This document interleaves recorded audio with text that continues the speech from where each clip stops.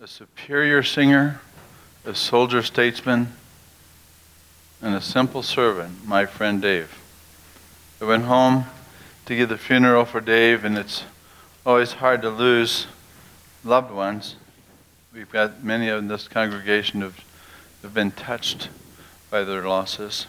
And we'll continue to grieve, and we never forget. We never forget. We should not just kind of get busy and go on with life because they're part of our lives. And so we acknowledge our griefs. But being with Dave's family, and Dave was part of the Steak and Shake Bible study that we had for 6 years. 2 tacos and coffee on Tuesday mornings. And Dave, I saw him 3 weeks ago, and then I got the news he was gone. Life is like that, fleeting. But life here is not the end of the road. It's like Helen Steiner Rice says, it's a bend in the road, and we turn upward. Just kind of like getting in a helicopter. When the helicopter takes off and you go up high and you begin to see new vistas, and you think, wow, there's so much more than just my little world, my little life, and you begin to see the cosmos open up and you see the whole world.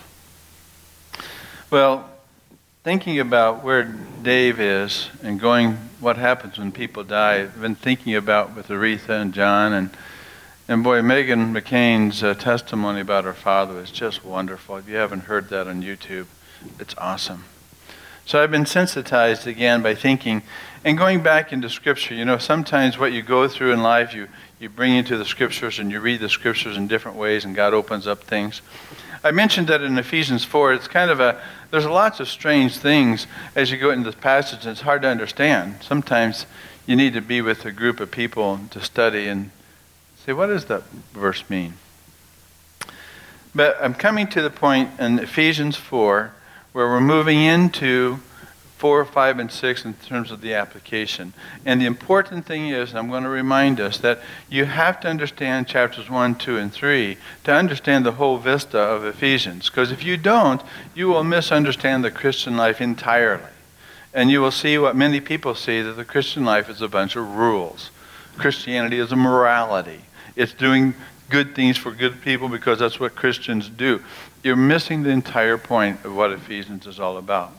And therefore, as you come into the book today, we're going to jump right into a section that, and as Garland read it, it's in Ephesians 4, that it kind of felt out of place in one sense. He's talking about unity, and he's talking about walking in our calling. But then he talks about, therefore it says, he ascended on high and he led captive a host. And that whole section when he ascended on high, I thought, how does this fit in? I'm going to try to explain this as quickly as I can. So our topic today is overcoming doubt, demons, and death. And no doubt you will want to take some notes as you go through here, because I think there's some things that are going to be brand new.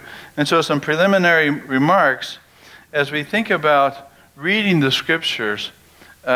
I would encourage you to camp. Spend time. And if you don't understand something, ask God that the Spirit of Christ would give you wisdom. Because that's what he does. He's a master teacher. So we're not interested in studying the Bible. Though we are. We want to know the author. So let the author of this living book speak to you. And as John would say, John the Baptist, the way John the Baptist would approach Christ, he would understand it this way, that it's not about me, it's about Christ. Christ must increase. Christ must be the one we focus on, not what Christ can do for me, but who Christ is and what he's doing. And therefore, one of the things you always hear Christ would say to all the people as he was walking around, representing heaven in the full incarnation of deity, Christ would come down and he would give his people an invitation. And he would say, truly, truly, I say unto you, that unless the grain of wheat falls into the ground and dies, it abides by itself alone.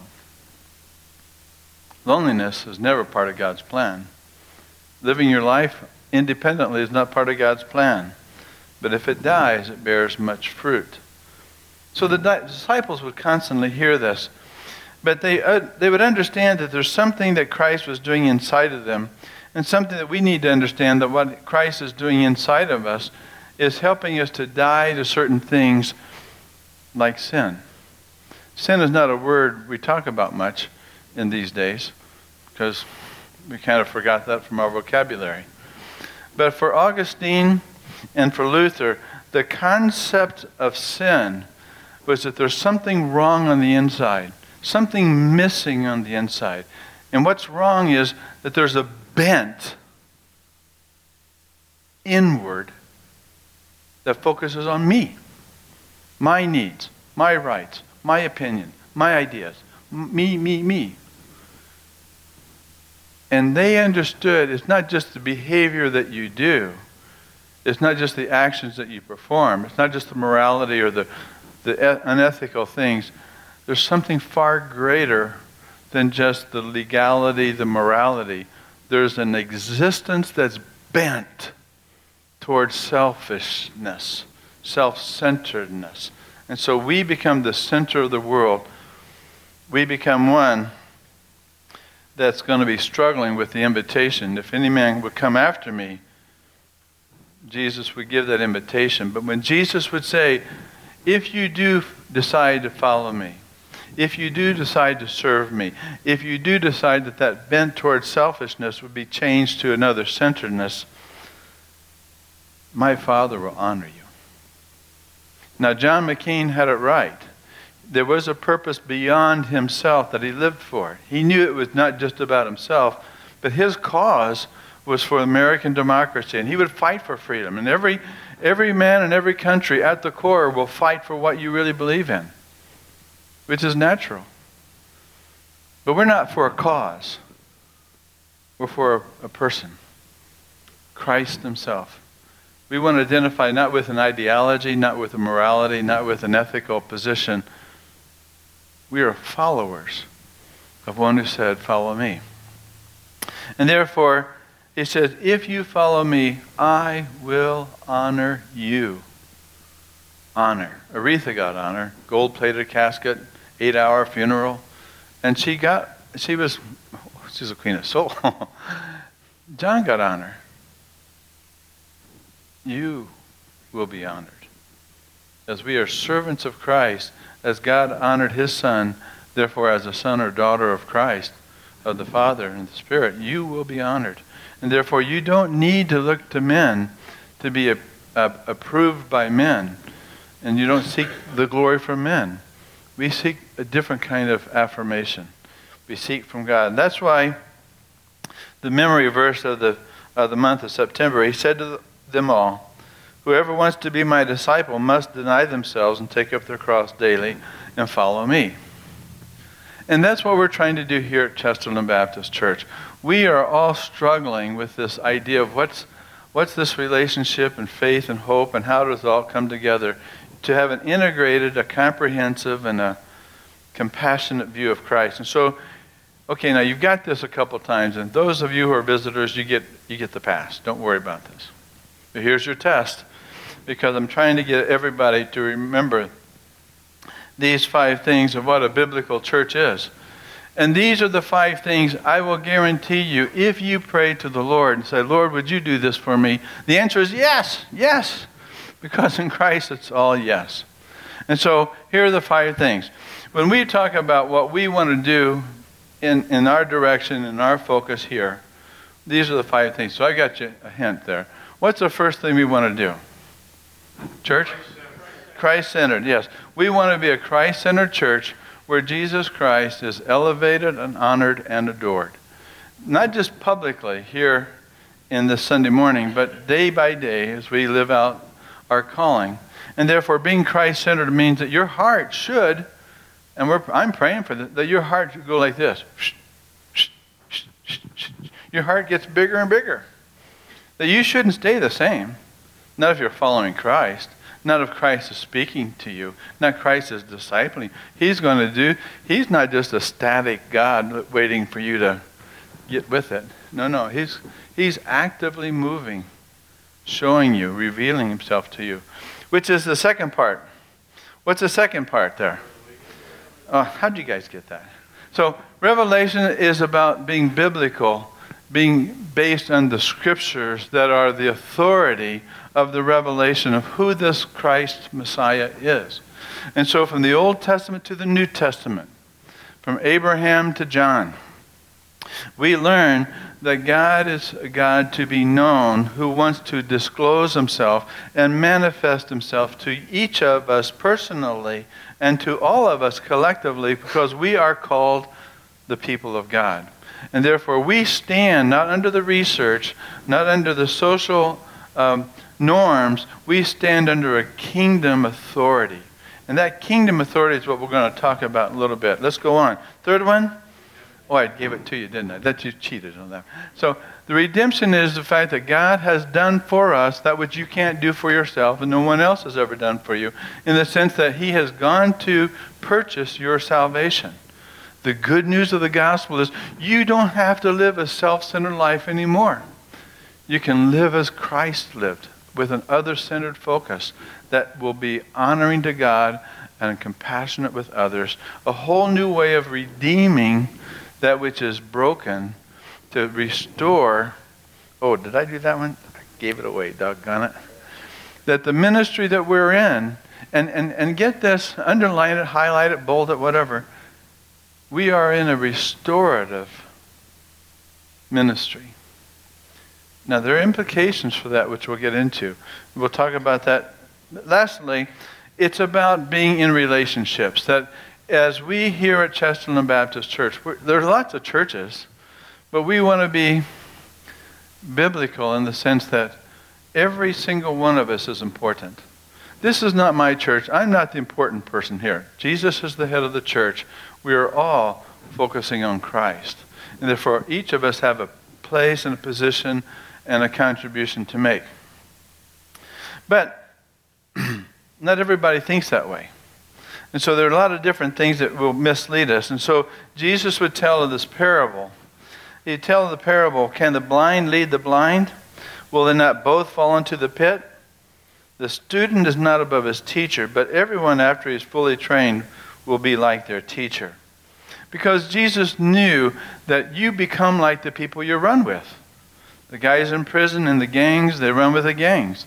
The guys in the Republican or the Democratic Party, they think just alike. But only in the church is there going to be a manifestation of what the kingdom people are like. And that kingdom church institution will be a people filled with the Spirit, with a way of thinking that's, well, it's not on a human level. And therefore, we know when you get into Proverbs, what the book of Proverbs is all about is giving you wisdom. And so Proverbs will say, you walk with the wise and you become wise, for a companion of fools suffers harm. The Brazilians have a phrase, if you run with wolves, you learn to howl. Oh. But overcoming doubts, demons, and death depends on who you're running with and depends on how God is working in your life. Ephesians 1, the first part we talked about 2 weeks ago, that you're to walk in a manner worthy, that these are qualities of Christ. If you're going to be in this relationship, the first thing is you're going to be humble. You're going to be gentle. You're going to be patient with people because you understand things about people that Christ understands. And therefore you're going to tolerate and forbear when people don't live up to your expectations. And then you're going to move to preserve your relationships with all diligence because you know that's important. Those are kingdom values. But you move into walking in step with the Trinity. And that's what we talked about in Sunday school, that you have this core of love that you're going to move out. The hypostasis and the exostasis that we talked about in Sunday school. Big names. Ask somebody about those. But you've got love on the move. And now, this was just last week. And so now, we're coming to the section today, is that you're going to walk in, and now you're going to walk out. And this is the key part today, because it's a strange passage. If you listen to this passage, and I studied this, I thought, okay, Lord, why did you put this in there? Could you take the scissors and cut that out and keep reading? And there's a reason why that's in there, because the Spirit of God supervised all of the scriptures. So I said, why did you put that in there? And look what it says. It says, this is why it says, when he ascended on high, he took many captives, and he gave gifts to his people. What does he ascended mean, except he also descended? Now get what it says, to the lower earthly regions.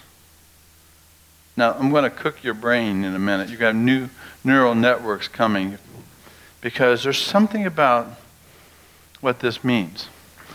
And what we're going to talk about is what Jesus did when he bound the strong man.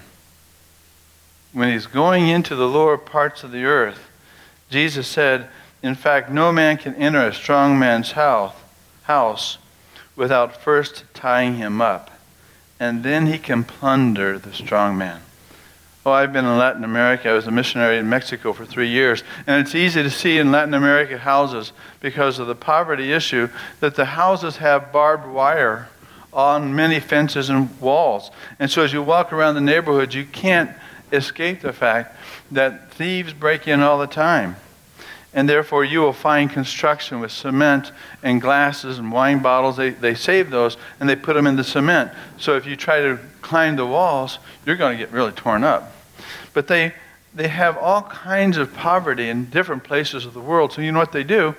They will either throw a moving blanket over the top of the wall and then scale the wall, because what they're trying to get into are those places that are very rich.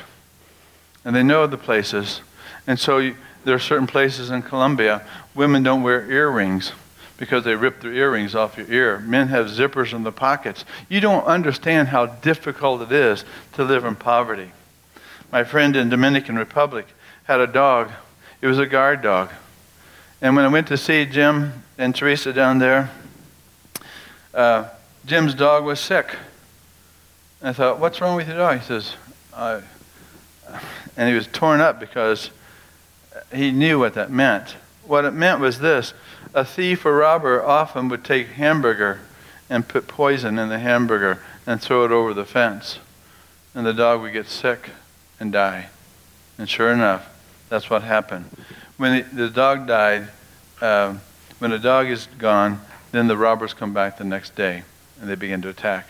But they would have men sitting all night, because the point is this: the thief will come in to steal, kill, and destroy. And therefore, there's a need to protect. There's a need to bind the strong man. Well, here's what happened. You know, when Jesus was baptized, you know this story. When Jesus was baptized by John the Baptist, immediately the Spirit of God came upon him. Now, what's the first thing? What's the first thing, Jack out of the box, bing, Jesus does? That's Matthew 3, Matthew 4. What's the first thing that Jesus does? He goes into the wilderness. The Spirit of God led him into the wilderness. Why did he do that? Why did Jesus go into the wilderness and get this temptation test from Satan? Do you know why? Because Jesus was out to bind the strong man. And here comes the strong man to test Jesus. Jesus, if you would take this stone, if you are the Son of God, you can do anything. You don't have to go hungry. Use your resources. Be independent. Do what you know is good for you, because if you are the Son of God. 3 times Satan was trying to destroy Christ, to get him on his side. And so Jesus knew that this was the liar, the father of lies, and so he came to kill and destroy. And so he answered with 3 words: it is written. It is written. That is the way you handle doubt. That is the way God handles temptation. For Jesus knows that if we lack wisdom, we go to Christ and say, Christ, I don't understand this. Give me wisdom. But notice what James says. If you lack wisdom, you're going to be open to doubt. But when you ask, you must believe and not doubt, because the one who doubts is like the wave of the sea, blown and tossed by the wind. And that person should not expect to receive anything from the Lord. Such a person is, and here's the definition of doubt. Doubt is dubitare. Dubitare means being in two worlds. You have two focuses, two masters. You can't serve both at the same time. And so if you're torn apart, you don't know which way to go. And so doubt will paralyze you in your understanding because you're doing this all the time. I don't know. And so many people are afraid of doubt. Many Christians have been told, don't doubt, because doubt will take away from faith. Let me give you the reverse. Faith will take away from doubt. So you have to understand there's a place for doubt, but not a place for double-mindedness. And therefore, you go back to it is written, because that's how you handle doubt. So if Satan was going to test Jesus in doubting who he was, if you are the Son, if you are a Christian, if you are a man, if you are a woman, if you are a believer, then Satan is going to come after you. And therefore, we've got these doubts and we've got these demons. Alcoholic demons, opioid demons, gambling demons, relational demons, success demons. Don't be surprised at the cleverness that Satan will use to get you away from Christ. But that's another pot of coffee. I want to go into one thing that you need to understand. And this is very, very powerful. Do you remember when Jesus hit the demons on earth? How the demons responded to Christ? They began to tremble and said, Who are you? What have you come to? What business do we have to? And they were afraid of him. Send us into the pigs. Have you come to destroy us? Yes, exactly. I'm coming to destroy you. And therefore, if you understand the power of this one that would shake the cosmos of evil, he's coming in to reverse the curse. Now here's a question you may or may not know the answer to. When Jesus died on the cross, like my friend's body collapsed and there was no more air. When Jesus collapsed on the cross, his body was dead. Where did his spirit go those 3 days, Friday, Saturday, and Sunday? Where did Jesus go when he died? Shake your head and see if anything rattles up there. Most people are confused about this. But I don't want you to be confused because it's very important. Because it says, when he ascended on high, he took many captives. When he ascended, it means that he had to descend. Well, where did he descend to? And the idea that when Jesus died, it says he descends into the lower parts of the earth. Now, imagine that when Christ had died, his body was gone, but the Spirit brought him back to life. And when Jesus was alive, he went into a place not called hell. Jesus did not go to hell, though we have been told by many creeds that Christ went to hell. The word in the Greek, it is mistranslated in the English translated, but NIV's got it right, New American Standard's got it right. He went into Hades. Hades is the place of the dead. Sheol is the Hebrew word for the place of the dead. Gehenna is a third place, means a place of the burning death, flesh, garbage outside of the city. And the fourth word for hell is Abaddon. It's the place for the fallen angels. But it's a place for those who've been disconnected and fallen short of the glory of God. But when Jesus went in to hell, all the demons must have fled. He's in our headquarters. And he's going right up to Lucifer. And he takes away the keys of Hades. Christ went to Hades, the place of the death, because in the Old Testament, the unrighteous unbelievers and the unrighteous believers all were gathered in the place of Hades. And when Jesus went down into Hades, it says in Peter that he would proclaim, when he was put to death in the body, but he was made alive in the spirit. And after being made alive in the spirit, Peter says, he went and he made proclamation to the imprisoned spirits. Imprisoned spirits. And Christ did not go to preach the gospel. He came to proclaim, it is finished. The Messiah is doing the work. I have now come to claim that which is mine. I am the Lord of the universe. Heaven and earth are mine, and therefore I'm taking over.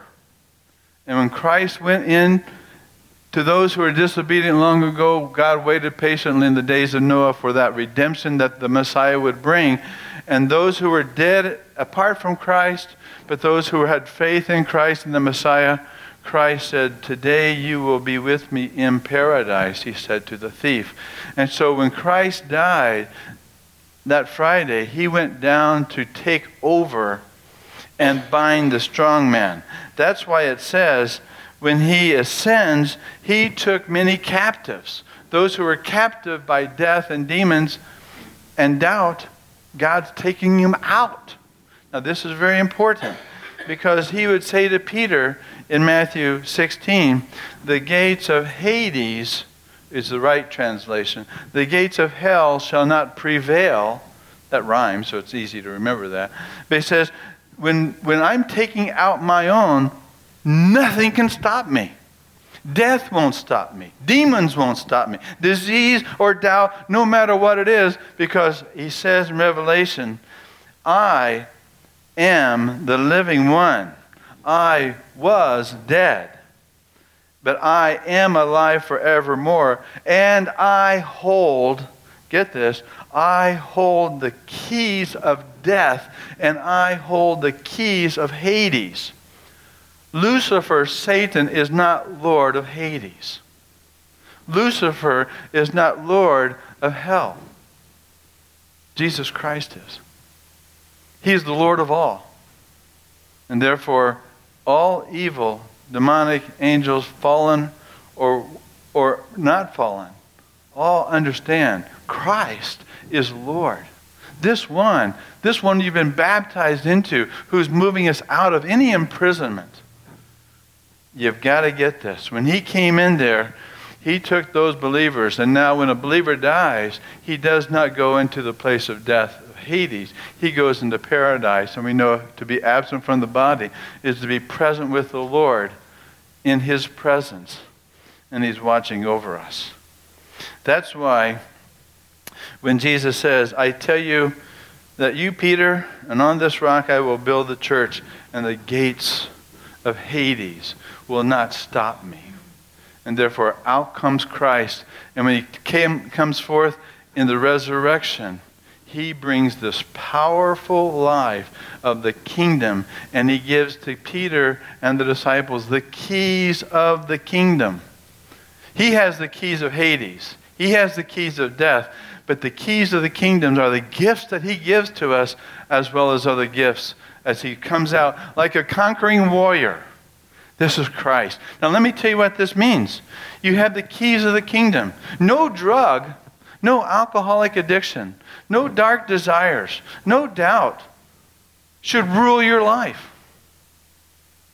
Christ will redeem and restore in any relationship. If this is true, you have in your power the message of the gospel that will set every person on opioid free.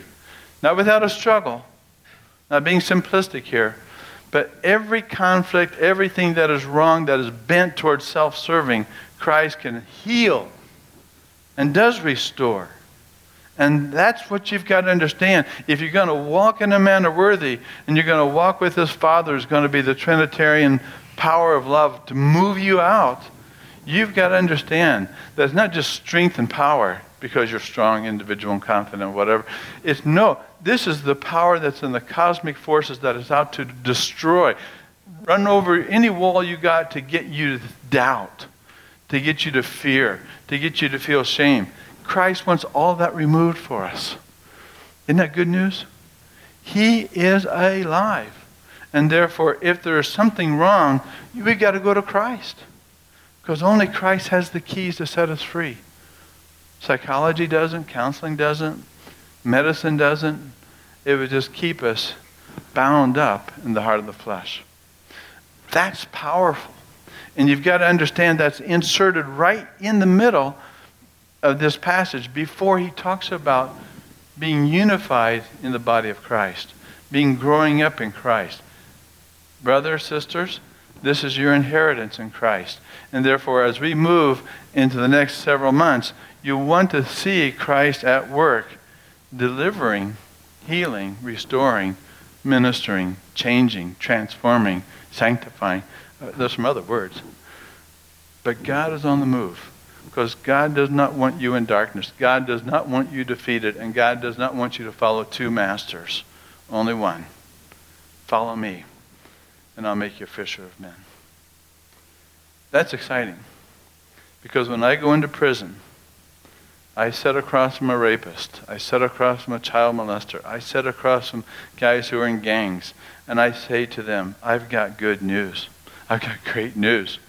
Satan has taken your soul, and Christ has brought it back.